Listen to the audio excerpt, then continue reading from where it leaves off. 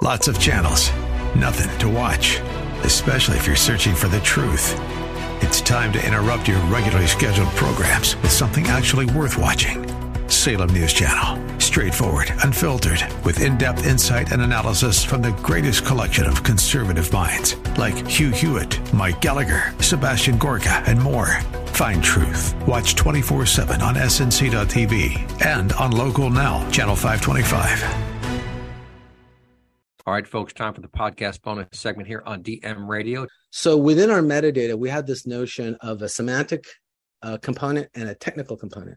The technical components are empirical elements. These are facts that you can calculate. Statistical demographics, for instance, right? We know the histogram, the nullability, the selectability of a thing. We also know range of values, right? Like blood pressure can only be so high and so low. Otherwise, maybe you're not alive. All right. So we profile all of these things and we wrap them up to these semantic things. That's why it's so specific to not have a general tool, right? It's important to make it specific to that use case. So we're focusing, let's say, on identity, right? All the components that make up identity have legal ranges of values, have a distribution, right? And when we find that thing and we tie it to a semantic definition, now we can go and profile. We know what it should mean. Once we find that match, then all the automatic things that you've built in a semantic layer just work, right? So that's how we make it scalable. That's interesting.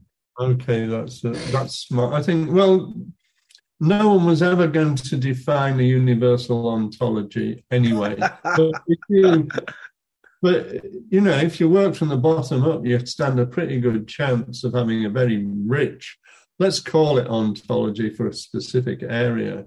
And you can apply the same methodology wherever you go, because files are files, databases, whatever, they're much of a muchness in terms of what they, in terms of their variety, the variety. Absolutely. Is well defined. No, that's a very good point, Dr. Bloor. So the idea is that what we do is we abstract different file formats, right? So that we can address them in a common way. So for instance, if you have something in an Oracle database on-prem and it's old, you might have dumped it as a JSON or an XML file and stuck it in S3. It's the same file, same regulatory concerns, same business interests, right? So because we abstract that, we can make the same discoveries. We will make the same matches. We can even tell you if the file is pretty much the same. It's one of the things we can do, and we identify that. Data is always in motion, right? And that is the nature of this new beast that we're dealing with. So we have to have a way of handling that. And this is the one way we do that. So if, there's a different flavor of storing data, maybe people are sick of Parquet because, they don't need some of the aspects of it, or they need more, right? It doesn't matter, because we abstract that, we can continue and leverage the metadata we create. But you make a funny or interesting point about ontologies. So one thing that we try to do is, while ontologies are much closer to the way human beings deal with data and business deals with data, there's yet another way you can look at the data. IBM coined a term called a folksonomy. It sounds kind of interesting. Yeah, I remember that. Wow. Yeah. But the idea is that there is no strict orthodoxy, right? The idea is that there can be different, just like data is not one data lake. I mean, we learned that the hard way. There's no one repository for a perfect orthodoxy of labeling or naming data. So what we try to do is we create synonyms, right? If you define something as a account holder, is that really different than a customer for a bank? No, it isn't, right? The great thing is, because we focus on very specific verticals and use cases, there's only so much of a variance. There's only so many ways you can call that, but they are different. And almost no organization uses a strict naming structure, right? You have a taxonomy for insurance in the US called Accord. Nobody uses that precisely, but they all kind of use it. They all have their own flavor of it. So we create our models for that standard, but we realize we need to make a bunch of synonyms for each customer. So that piece is really the part that takes the most time, and it's very quick. So that's one way that we can repurpose, reuse this, this library or subscription that we create for that use case. So here's a philosophical point, I suppose. The reason that data is different from one instantiation to another mostly is because it's contextual. Yes. And the problem of data is the problem of actually managing to extract the things that are not contextual from the data in order to preserve their value, because it's contextual, because it's running in an application and no one's going to change that. So that's part. And when you started talking about synonyms, it's just like, yeah, that's it.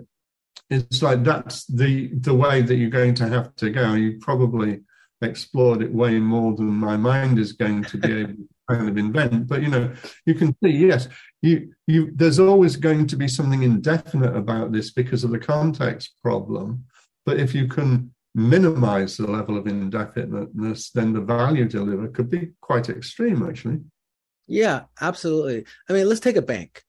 A large bank will have retail customers, will have business customers, and will have a brokerage business. And largely, with probably some few exceptions, most banks, this data is siloed, right?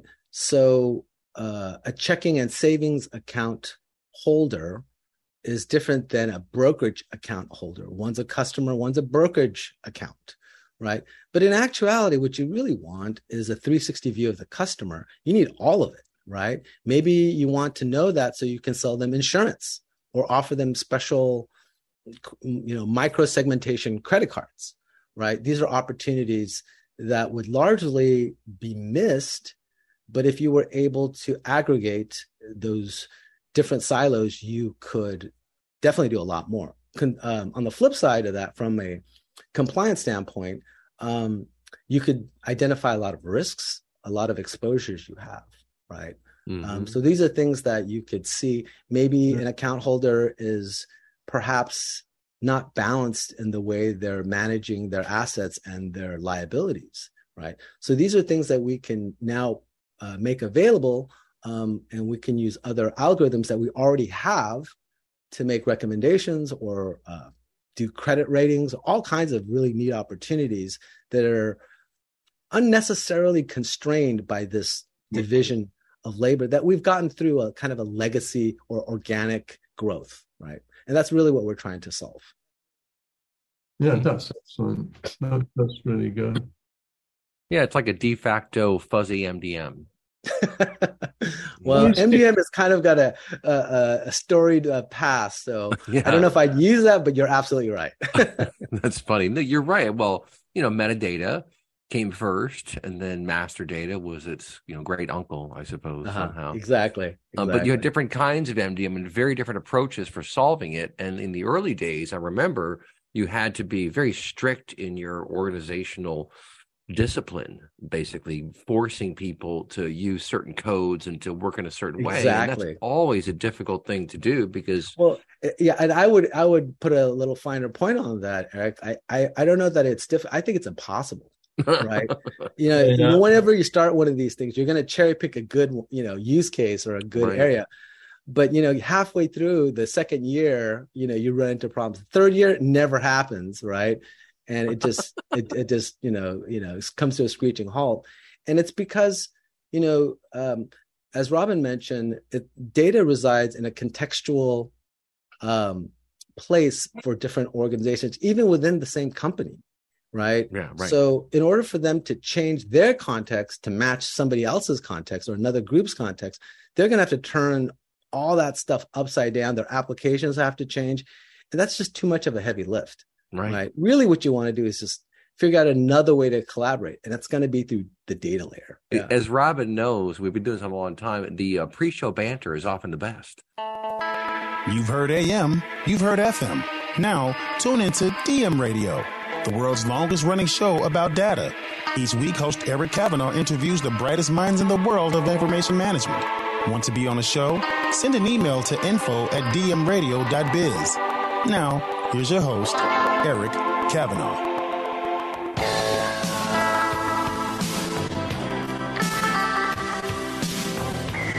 All right, ladies and gentlemen, welcome back once again to the longest running show in the world about data. It's called DM Radio. Yours truly, Eric Kavanaugh here.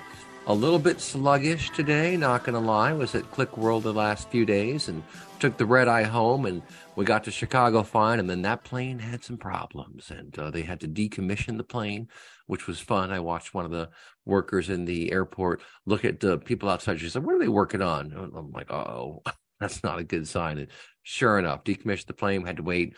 But it gives the whole lowdown. They were calling headquarters, getting a new plane from downtown, all this stuff. So, yeah. We were supposed to be home this morning, got home 10 minutes ago, just in time for the show on dark data. So this is good stuff. Dark data, we were witnessing asset management in Chicago. As I explained to my wife, I said, this is an asset management issue. Where are our assets and how can we get them there? How can we align the appropriate parties to get the asset to this gate and get these people back to Pittsburgh? And they did a pretty good job. I mean, it wasn't too bad. Stuff breaks, stuff breaks all the time. That's one thing that scares me all the time is this concept of things breaking. But so the topic today is dark data. I love this concept. We're going to talk to Andrew Ahn of Praxi Data and our very own Dr. Robin Bloor, chief analyst of the Bloor Group. And dark data refers to the data that you can't see, that you don't know is there, but is there. And it's all over the place. As I put in the abstract for this show, and folks, you can always be part of our virtual studio audience by logging in to the Zoom webinars we use to record these shows. But so as we've learned ourselves, dark data is everywhere. It's in any server that's on-prem. It can be in the cloud. It can be in some software as a service application somewhere. And most organizations really don't have a good policy or plan for being able to understand what all that is. We do have data catalogs that have come out and become very significant in the marketplace, but even that's probably for 20% of the data, maybe 30%. There's still that other 70 to 80%, a lot of it in unstructured documents. We've tried for years with things like master data management to be able to reconcile these things. But the bottom line is that it's all over the place. It's very hard to catalog and understand. And there's good value in that data that you don't see. There's also risk in the data you don't see. So that's what we'll talk about today. And let's bring in our friend Andrew Ahn from Praxi Data. Former Hortonworks guy who was the Atlas person, the metadata tool from Hortonworks. So he's been around the block a few times and knows quite a few things about this whole industry in this space, and specifically about how difficult it is to get things done the old-fashioned way. So Andrew, with that, tell us what you've been doing and how you help companies illuminate dark data. Thank you for inviting me. Great to be here. Yeah, so I'll try to keep it brief, but I think a lot of folks know what dark data is all about.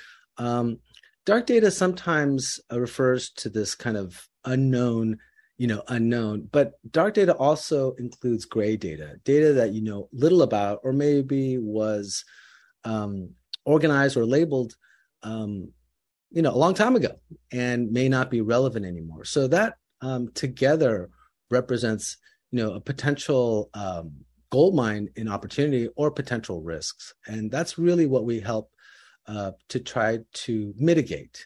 And we do that using different techniques. So Praxi Data is able to automatically profile and provide meaning. We automatically label data. We do this in a different way. Many companies are able to do this. Many tools can. We focus specifically on certain verticals, specific use cases. So we can provide pre-trained libraries to do this matching and provide value much more quickly. And because we focus on a narrow band, we're able to provide much better matching capabilities, much less training required, practically none. Comes pre-trained. We have a subscription, so we're always updating it. So we think that's the right way to tackle this problem. Yeah, I'll jump in real quick because you reminded me of something that is very, very important with any tool that you use in your business on the data side, with any technology that you bring in to get things done. If it's not intuitive enough if it's not designed such that you can start to get value fairly quickly, you're going to have a really hard time getting buy-in, and you're going to have a hard time getting usage. And that happens all the time. You get companies that buy sometimes very expensive software products, and they don't really, I mean, they go into production, but they don't really get used. And, you know, a critical component to me is how quickly can you get us rolling with something that's going to show value? And it seems to me that's something you've learned over the years of being in the enterprise software industry, right? Oh, absolutely. Thanks for that leading question there. I appreciate that. Yeah, I think that's one of the critical areas in the space that's not being addressed. We have really great tools. We have great, workspaces to create ML and get these insights. But, companies spend a lot of time ramping up, and that's just lost opportunity, right? That's time that you could be conducting new campaigns or tying up very, very valuable resources to organize that data. You don't want to make this tool so complicated that you have to change the way, companies do things. We talked about that actually before the show started. If the context that that an organization already has is fundamentally different than this tool is, designed for, that dissonance causes a lot of friction, will result in failure for a lot of, deployments. It will either lengthen the time of deployments to from months to years in some cases, or it could, basically make that project fail. So the key really is to get rolling, get on the ground, show value quickly. And if you can do that, you get buy-in, and then there's excitement, and then there's also additional benefits you can get from it. So I 100% agree. Yeah, one other thing I'll point out there for the audience to kind of help them understand, almost everyone who's been on the interwebs understands a search. You go and search for something. And the reason you can find stuff through these search engines is because these companies spent time indexing the web. They have little crawlers that go around and bring back data, metadata, et cetera. What are the text strings in this particular document on this page? And that's what you're searching. And you have enterprise search, and you have search on your Mac, and all these things. So people kind of know search. But what you're doing, and where the challenge that you're addressing, is a sort of comprehensive search and tagging exercise to give some meaning to the entire corpus of texts and files that you have in your environment, right? Absolutely. So, not so long ago, we used to call this the data lake. That idea, that notion has fortunately passed. And so you have lots of pockets of data or stores of data, right? A lot of times they're labeled differently or sometimes incorrectly. And you would never know by reading just basically the label or the top of these files. Really, what you need to do is open the box, look inside, and introspect what's inside. Perhaps the data is of poor quality, and maybe you don't want to use it. Maybe it's incomplete. These are the things that we can help provide. The other thing that we can provide is based upon the value, the contents of the files themselves. We can provide synonyms or alternate labels. You can call something trousers, or you can call them pants, right? So the idea is that they should be both. We should be able to call it one thing as well as the other thing. So that's one of the things that we can do by introspection. The other thing is some files are very, very long. They're very deep. If you have 100, 1,000, 10 million rows, most search engines or tools cannot get and take a look at that entire file, right? The interesting stuff might be at the end, right? You might have strange corruption in the middle, right? So one of the things we can do when we introspect is also provide that information. Right? This is very interesting. So I'll bring in Dr. Robin Bloor to comment on this. Robin, what impressed me about their approach is the comprehensive nature of it. And, I've wondered for a long time, and we should weave in a conversation around AI here and our good friend these days, ChatGPT, right? And of course, Databricks has their own LLM. And I've played around with this, and it is no doubt just fascinating stuff. These large language models are really interesting and intense. But the key to remember is that if you're going to point AI at your data, some algorithm to find some pattern, to enrich some process, you really should know what you're pointing it at. And most organizations cannot do that right now. So that greatly limits them in terms of what they can use to train these models. And that is not a small deal. So what I think is interesting is that these folks from Praxidata are trying to solve for that very, very big problem, which, we've now heard. I think the probably the biggest critique of ChatGPT I've come across is the inaccuracy of things, because it just gets things wrong. And so in that sense, it's different from Google, which tried very hard to at least point you in a direction where you're going to probably find something. ChatGPT just tells you things. So we're in a very interesting space right now. But what do you think about all that, Robin? Well, I mean, there are separate kind of strands to this. First of all, if we go towards the fundamental problem that Praxidata is pointing its guns at, the data was always dark, in the sense that from the moment that we started to process data, we started to spin off files in all directs, before databases even, that weren't properly identified, that the metadata that defined the file was in the program that acted upon it and nowhere else. And then there was the other problem, is that human beings are a very good store of metadata. And a lot of systems work because of the metadata in the head of the human being that isn't actually in the computer. That's right. So, when you go to ChatGPT and its large language model can't cope with either of those things. And it has to be said that really what ChatGPT works very, very well with is text and the meaning in text. It's very good language-based collections of data. At this point in time, you can't, to my knowledge, properly point it at your data, but even if you could, it's taken its understanding of metadata from the big world out there. It hasn't taken it from your corporation or company or whatever.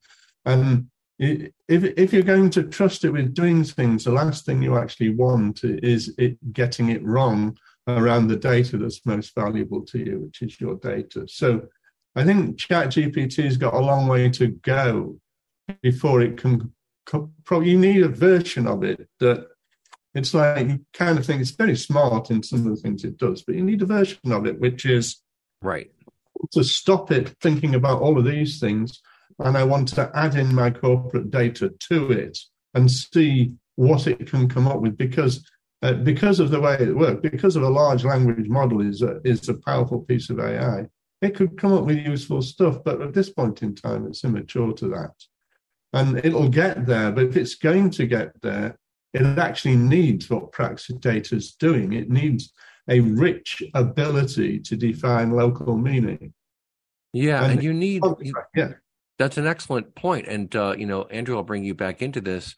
This whole concept around collective intelligence has been around for a while, but it seems to me to be very timely right now. And you see it, for example, with Google when they would have their Google address. I think maybe Yahoo even did this too, where they'd have their thing of, is this your business? Claim this as your business, right? So here they are putting out what they think is the view of the world, but inviting the endpoints, the consumers, the individuals, to correct them if they're wrong. And that's what you want, right? That's the kind of system you want for your information in your enterprise data environments, right? You want to know what you have, but be able to append files, or in the old days, you would just overwrite them. Now you just kind of append that stuff ideally. So you have an audit trail, the transformations, et cetera.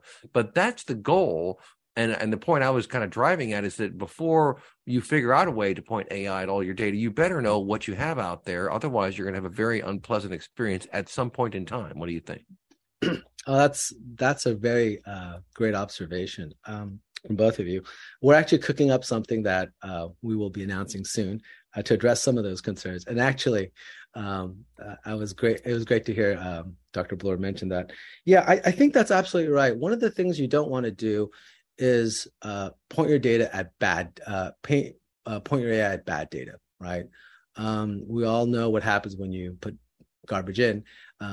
So the key that for enterprises, which will have typically larger data sets than the public domain, right? If you have really, really big files, something like ChatGPT cannot penetrate that and understand that in a way that's contextually accurate. So consequently, the results will be inaccurate. So this whole notion of correctness is a really, really big concern. If you're using some kind of generative AI to come up with trends or patterns to use as a data point for insurance premium calculations or risk models, it's really critical that you get those, you get that correctness, under control. And the way you do that is to control the source data. Right? You want to omit or exclude bad data, right? That will 100% skew your results. So I think that's kind of the primordial requirement for turning AI loose on your enterprise data. The other issue is around permissions. Without this notion of permissions, you're going to potentially get unintended consequences. So depending on the asker of the question, you really do need to tailor the results. And this notion of security and permissions to those source data assets is really critical. And that's something that we can provide. We can talk about more of exactly how we do that, but that's, I think, one of the critical pieces missing today. That's a good point. And, it gets back to something I've wondered about for a long, long time, which is when you think about databases, especially older databases, as closets where you're keeping things. Well, just think about your closet. I mean, there are some people out there who have very well organized closets. I'm not one of those people, right? and disorganized closets really are depressing, honestly. I mean, if I think about it, it really bothers me. I'm like, oh, I can't think about the closet. Don't worry about the closet right now. There's too much stuff in there, and it's just so unwieldy. And that's the reality of data in these information landscapes, especially for large organizations. It's just all over the place. Copies of the same data too. What's the number? Someone came up with 6 copies of every file on average is somewhere in an organization or in their cloud environment. This is a huge, huge challenge. As I mentioned, data catalogs tried to focus on certain critical components in the sort of ontologies, if you will, or the schematics, but nonetheless, not at the scale that you're talking about, which is to really understand what's out there across the spectrum of these source systems, of which there are hundreds, sometimes thousands, even tens of thousands. Folks, we're talking all about corralling that data, the enterprise data, and finding the dark data. We'll be right back. You're listening to DM Radio.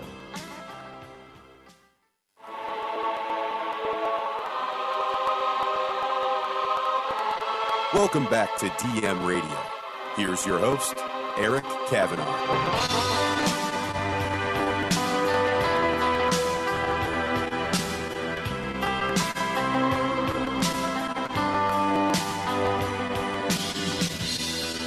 All right, folks, back here on DM Radio, talking all things dark data today with Andrew Ahn of Praxi Data and good old Dr. Robin Bloor of the Bloor Group. And Andrew, in the break, we were chit-chatting about these huge files, and just always make the analogies I like to make to make this real for people. Think about in the early days when you were playing around with music files, or even just a few years ago, movie files, for example. You want to port them over from your computer to your CD-ROM writer. Remember, we used to always burn CD-ROMs back in the day. And it just would go on and on and on. And then the file would get corrupted. You'd go to use it and it didn't work. And that's the problem of girth in the data world. You get these big files and they just send systems cattywampus and stuff doesn't work. And Andrew, that's one of the challenges that you saw out there with companies just taking these huge files and dumping them into the cloud as a way of storing them and dealing with it, not really thinking about how hard it's going to be to catalog that stuff and understand it, right? Absolutely. And it really locks away that application or institutional knowledge. It ties it with that file and that application. So it also has another unintended consequence, which is because it makes it very hard to become accessible to other tools. Tools like ChatGPT can't address them. So all those gigantic mainframe files, guess what? They're not cataloged. They're not searched. They're not in that gigantic language model. It's very, very hard to do that. They might be able to read the summary information about it, but that's pretty much it. They can get a report about it. But really, in order to get the best results from AI or ML, you really need access to the raw data so you can get these insights that you didn't already know. And that's really one of the problems with data today. It comes in all forms and sizes. We focus on new data, texts, social media feeds, but there is a huge amount of super valuable information from legacy systems that are still locked as well, right? Yeah, and are you talking also about, for example, emails and Word documents and all these different documents that folks have, in particular email, for example? Is that something that you reach into as well? We do a little bit of that. We're still working on figuring out exactly how to get real value. At the end of the day, the tool is only as valuable as the results it provides, right?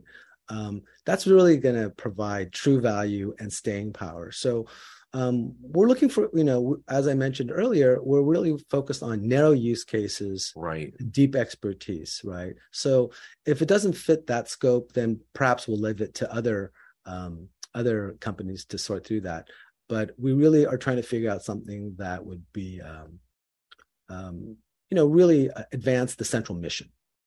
Yeah, and I should focus on that. It's the curation part, right? So you've got this component where you're sort of indexing and labeling things and these complex objects, but then the idea with the platform is to enable this expert curation, right? And so you provide these libraries, and that allows a sort of fast tracking of the process of going through and finding what these things are. So combining the dynamic capabilities with the expert capabilities of the individuals who are on the front lines, right? Sure, absolutely. Yeah, so we want to make something scalable, basically give these analysts superpowers. So it doesn't matter how much data they're having to deal with. They don't have to scale the people because you can't. And so that's what we provide. We provide them, a force multiplier. So we surface things that matter so you can get your arms around it. And that's really what we're trying to do, kind of in a nutshell. The idea is not to provide, 1,000 results or 10,000 results, or that's meaningless. Really, what we want to do is rank the relevance and provide stuff that matters, just like in any search. But we want to do it for a deep search, looking inside, enterprise assets, right? Yeah. Well, and that's kind of why I brought up search earlier. You think about Elasticsearch, for example. You think about enterprise search. Google, of course, had a whole line of business there. I mean, it's a similar process. You're trying to find something, but what you're really trying to do is help make sense of this whole, again, corpus of content, right? Absolutely. So if we can flag interesting data, then if you use ML and AI to actually get additional insights, you can do things like find the weak signal, right? And the only way you do that is being able to address really large data sets. Obvious big swings, human beings can pick that out. That's easy. That's already been done, right? So we want to flag the things that are interesting. And then from that, really help identify areas where you can find that weak signal, find that kind of subtle correlation that you couldn't find elsewhere, right? And then use that to feed into your ML models. That's really the way you're going to get, really that hockey stick growth in innovation, right? Non-linear growth is really what they want. This is a big deal in pharmaceutical industries, right? Yeah. They want to find that really weak signal that could be the key to unlocking, a big problem they're trying to solve. Yeah, that's interesting. And Robin, I'll throw this one over to you. I'll tell you what I hear here in the conversation is knowledge management, right? Like that was a whole thing 30 years ago? And it was just before its prime. I think the technology wasn't quite there yet. And so it never quite got there. But now we have these knowledge graphs, right? And you can work at a certain scale that gets very meaningful and very interesting. What do you think? Well, the knowledge graphs are very important because the knowledge graphs are a kind of multiplier on meaning. I mean, what Andrew's been talking about, from my perspective, I'm just sitting here listening, fascinated, and he's talking about the scalability of meaning. And the problem is that, when you look at it, we've got all the iron we want out there that can tear through any heap of data, no matter how large. But it actually doesn't have a sufficient quantity of meaning, it's not going to be able to do anything useful with the data. So the question really is, how can you make the meaning scale? And the only way you're going to do it is through metadata, through some form of organizing the metadata that sits over, let's call it dark data, because that's what this discussion is about. You're going to have to do that. And you're also, and this is also a bit of a disappointment really, but you're also going to have to involve human beings, because sometimes the metadata you need in the human beings and not actually on the computers. So you're going to have a manual element where human beings tell you that, oh, it's this, not this, and that's got to be automated, because, human beings, if it's not automated, they can't do anything nowadays. No, that's a good point. And, back to what always gets me excited is discovery. That's what I enjoy, is discovery. Now, you want to have a certain context. And so, Andrew, maybe why don't you talk about some of these particular use cases and some of the alignment that you can get by providing these libraries. So, you could possibly call it a taxonomy, but really it's a library of entities and their synonyms, right? Such that you can then build functions that would apply to both these entities and those represented by their synonyms, and thus have a more cohesive approach to policy management. Is that right? Yeah. And if I can make the next leap, and we kind of talked about this before, the idea is that this institutional knowledge, this metadata that you're accumulating, this enrichment of the data, currently it's locked up in applications or in people's heads. Mm-hmm. Really what we want to do is tie it to the data itself, because the data is moving, it's transforming, people come and go, but you want to lock it up at the right place, right? And applications are not the right place, because as everybody knows who's probably listening to this, everybody's in the process of, decommissioning some legacy system or integrating. That's never going to end. And with that realization, we have to figure out a way that we can make that metadata persist, that institutional knowledge persist with the data, right? And that's really the key. One of the things we do is we are constantly improving the matches that we make to provide more insight. Well, that's just going to go into the metadata. So the applications you have, the reports that you currently have, the dashboard you have, just get better. And that's really what we want to do. And as Dr. Bloor mentioned earlier, you're always going to need people in the mix. And that is true, but you can't scale people. What we really want to do is give them a catalyst, this ability to be a force multiplier, to give them the tools so they can address a larger body of data in the beginning, but still be effective and productive in what they normally do in terms of making decisions.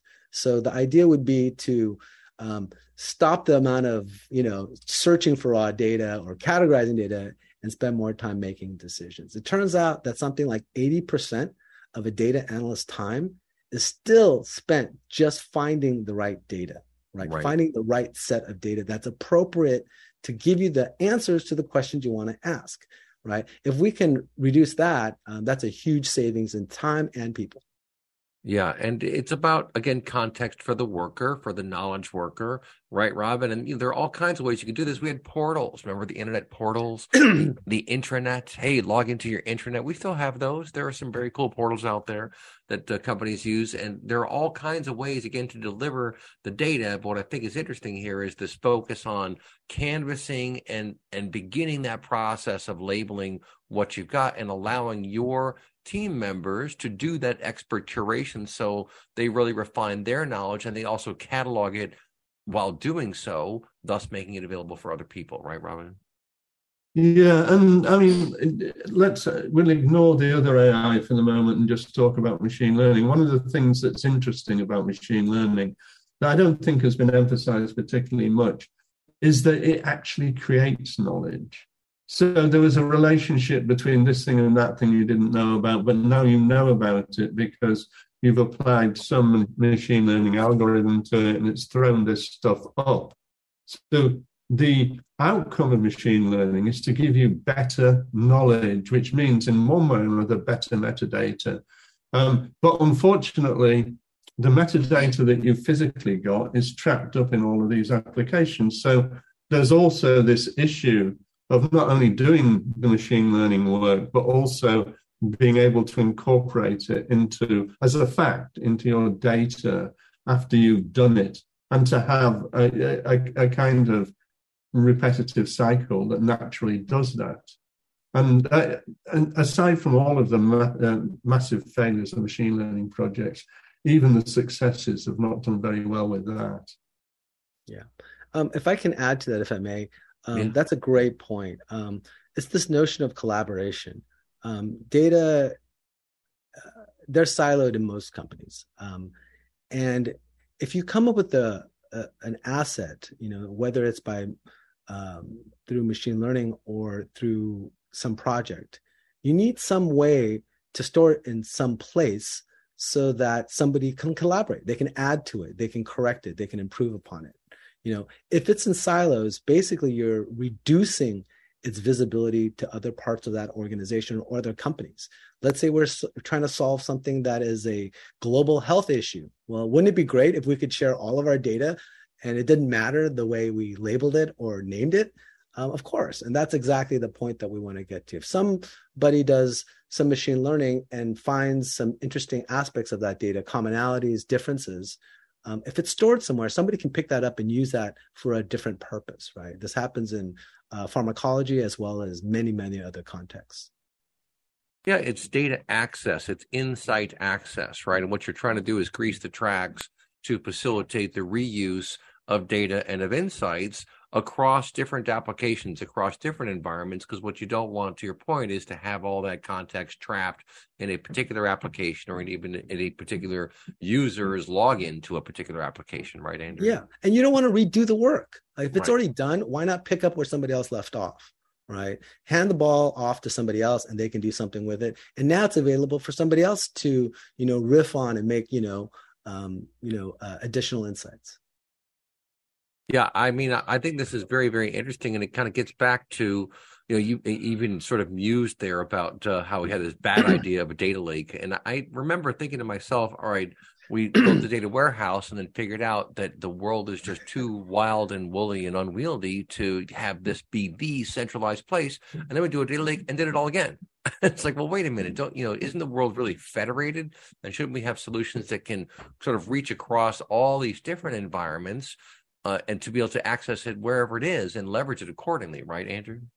Absolutely. The time it takes to move that body of data to put it into one place so you can do your analytics, that itself is such a Herculean task that most often it doesn't succeed, right? It's a huge undertaking, as most listeners to your program will know. Sometimes it's better not to move the data. Leave it where it is. It's being used. It's a live data set. So leave it alone. But if you can understand it well enough, then it's still accessible. Like you said earlier, it's still part of this larger body of data that can be used for collaboration, search, and additional analysis without messing up what you've already got. Right. No, that's exactly right. And, again, people understand the search metaphor. Go to Google, search for something. The ChatGPT model is new and different and has its own quirks, et cetera. But they did something very clever, which is, I think, to create more of a workspace instead of just this field that you type your query into. I mean, Google historically has not done very much with the landscape they're given, which has been kind of their thing. But anyway, folks, we'll be right back. Don't touch that dial. You're listening to DM Radio.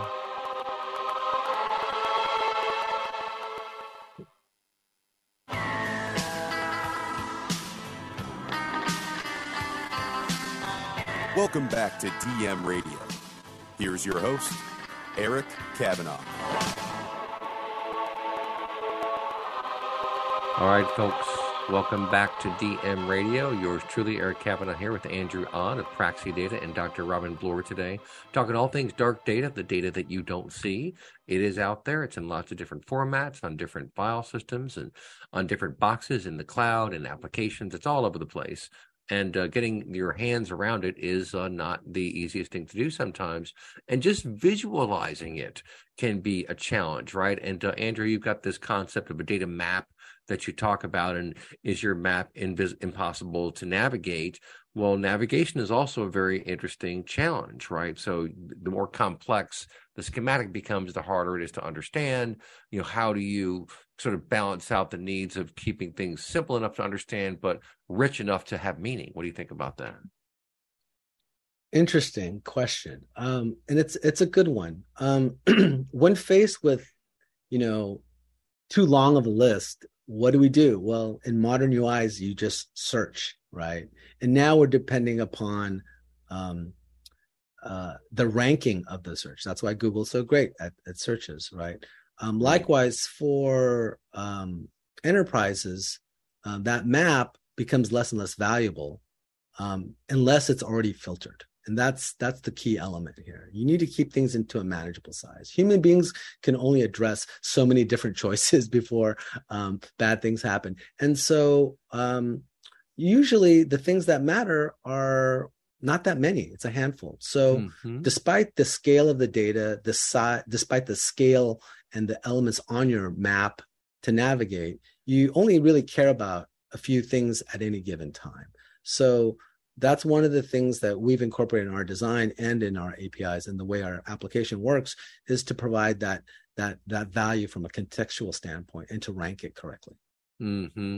Ranking correctly, and that's a good point too. Robin, I'll throw this at you. What's the old joke about the loneliest place on the internet? Page 2 of Google search results. Like, who gets the page 2? And these days they have so many freaking ads. I mean, it's unbelievable. For some hot topics, you'll do your search and there will be like 7, 8, 9, 10, 11 ads before you get to the first non-ad piece of content, which I think also is kind of hurting their business. It's the downside of success, I suppose, because they've done so well in selling stuff, but now, like, is that another ad?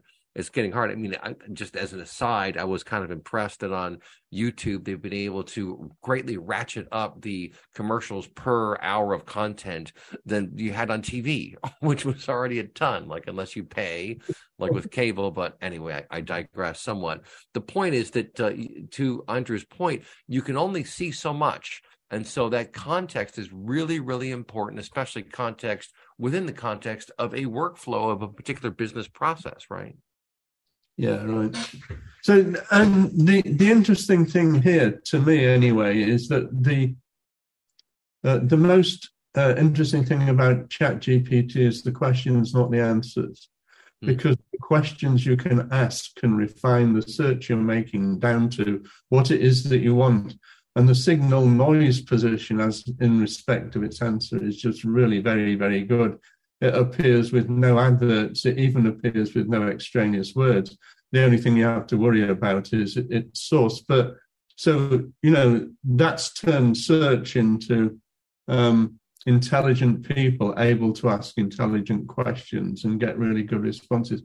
I do not use Google anymore to search for anything because I'm a researcher, basically. To research anything, I don't use Google anymore. It's hopeless.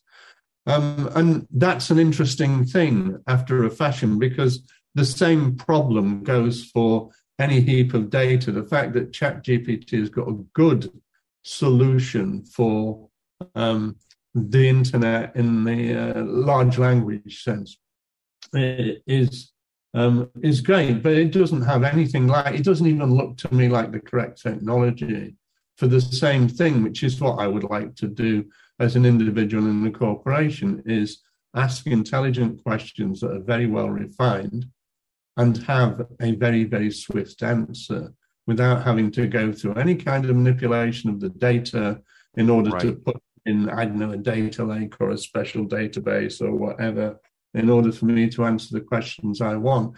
I just want to have a kind of conversational interaction with the data. That's what is going to happen in the end, irrespective of who provides what technology for it. Because ChatGPT is going to make the corporations, as they've done before, time and again, ask for, I want something like that does this to my data. And they'll ask ChatGPT first, but ChatGPT hasn't got an answer to that. So they're to look elsewhere. That's very interesting. And I was at the ClickWorld conference the last few days, and I was talking to Dan Bessett from, I guess he's from IDC, and Sean Rogers and a couple other people. We were just talking about where things are going. And my big question is what we've kind of discussed here is, well, will these large language models provide enterprise value until you can do a sort of single tenant engine for your company that is yours inside your walled garden. And at that point, it gets very interesting. And I think, Andrew, what you're providing could be that intermediary layer that allows an engine like an LLM to kind of weave in and understand and connect those dots, because that's where it seems to be making mistakes. Like when it told me that I wrote 3 books, which I have not yet written, at least, it conflated me with someone else. But you could correct that in your own environment and say, oh, no, actually, chat my GPT, I didn't write those. Oh, okay, thank you. And then it remembers that, right? I mean, that's a sort of big picture vision about where these things are going. But, just getting back to your particular use cases, there's a lot of value in not reinventing wheels and finding out who has worked on a problem in the pharmaceutical trying to treat MS with this particular protocol or these particular features. That's a very complicated search for a traditional search algorithm to do, but not with a solution like yours or this layer of abstraction of metadata, right? Oh, absolutely. And each enterprise is going to have a very specific type of vocabulary, right, that is not used in the public. If you ask, Google or other search engines very specific technical questions, you might get the answer, but it's going to be buried amongst a lot of noise, right? Whereas inside your walled garden, you've already kind of focused on certain types of use cases or certain domains. And so the results you get back will just be better. It's going to be contextually more accurate and more relevant. And it's going to have refinement with perhaps proprietary ideas or concerns that you cannot make public. But because it's private, you can get this higher level of tailor-fit answer. The context will just be better because of that. And over time, it will be quite a huge asset. If it is internal, those assets can then, of course, be saved, elaborated on, and built upon, kind of as we were talking about earlier. So if you're able to do this, and I like what Dr. Bloor said, having a conversation with your data, if you can save that and share that and collaborate with that itself becomes an asset that is very valuable to an organization. Yeah, I mean, this is really a fascinating time. If you look at, just to make another analogy here, in GitHub with Copilot, right, where it's kind of helping you write code, like, oh, I think you're trying to write this. I think you're trying to do this kind of functionality. And it'll kind of help you say, hey, how about this? How about that? These are suggestions. And I really think that is the direction of AI in general. But again, the AI will only be as good as your knowledge management practices and data management practices and awareness, and that's the missing ingredient, I think. So I guess what I'm saying is I think that what you've built here can be a great layer of abstraction for managing the meaning of things and doing so at scale, where, again, you can apply certain functions like around PII, for example, that would then at least reach across the spectrum and tag everything appropriate. And then you can, of course, go in and manually untag things in search. And that's what the people need to do. You're training the model. You're ever refining the model over time. Right, Andrew? Absolutely. Absolutely.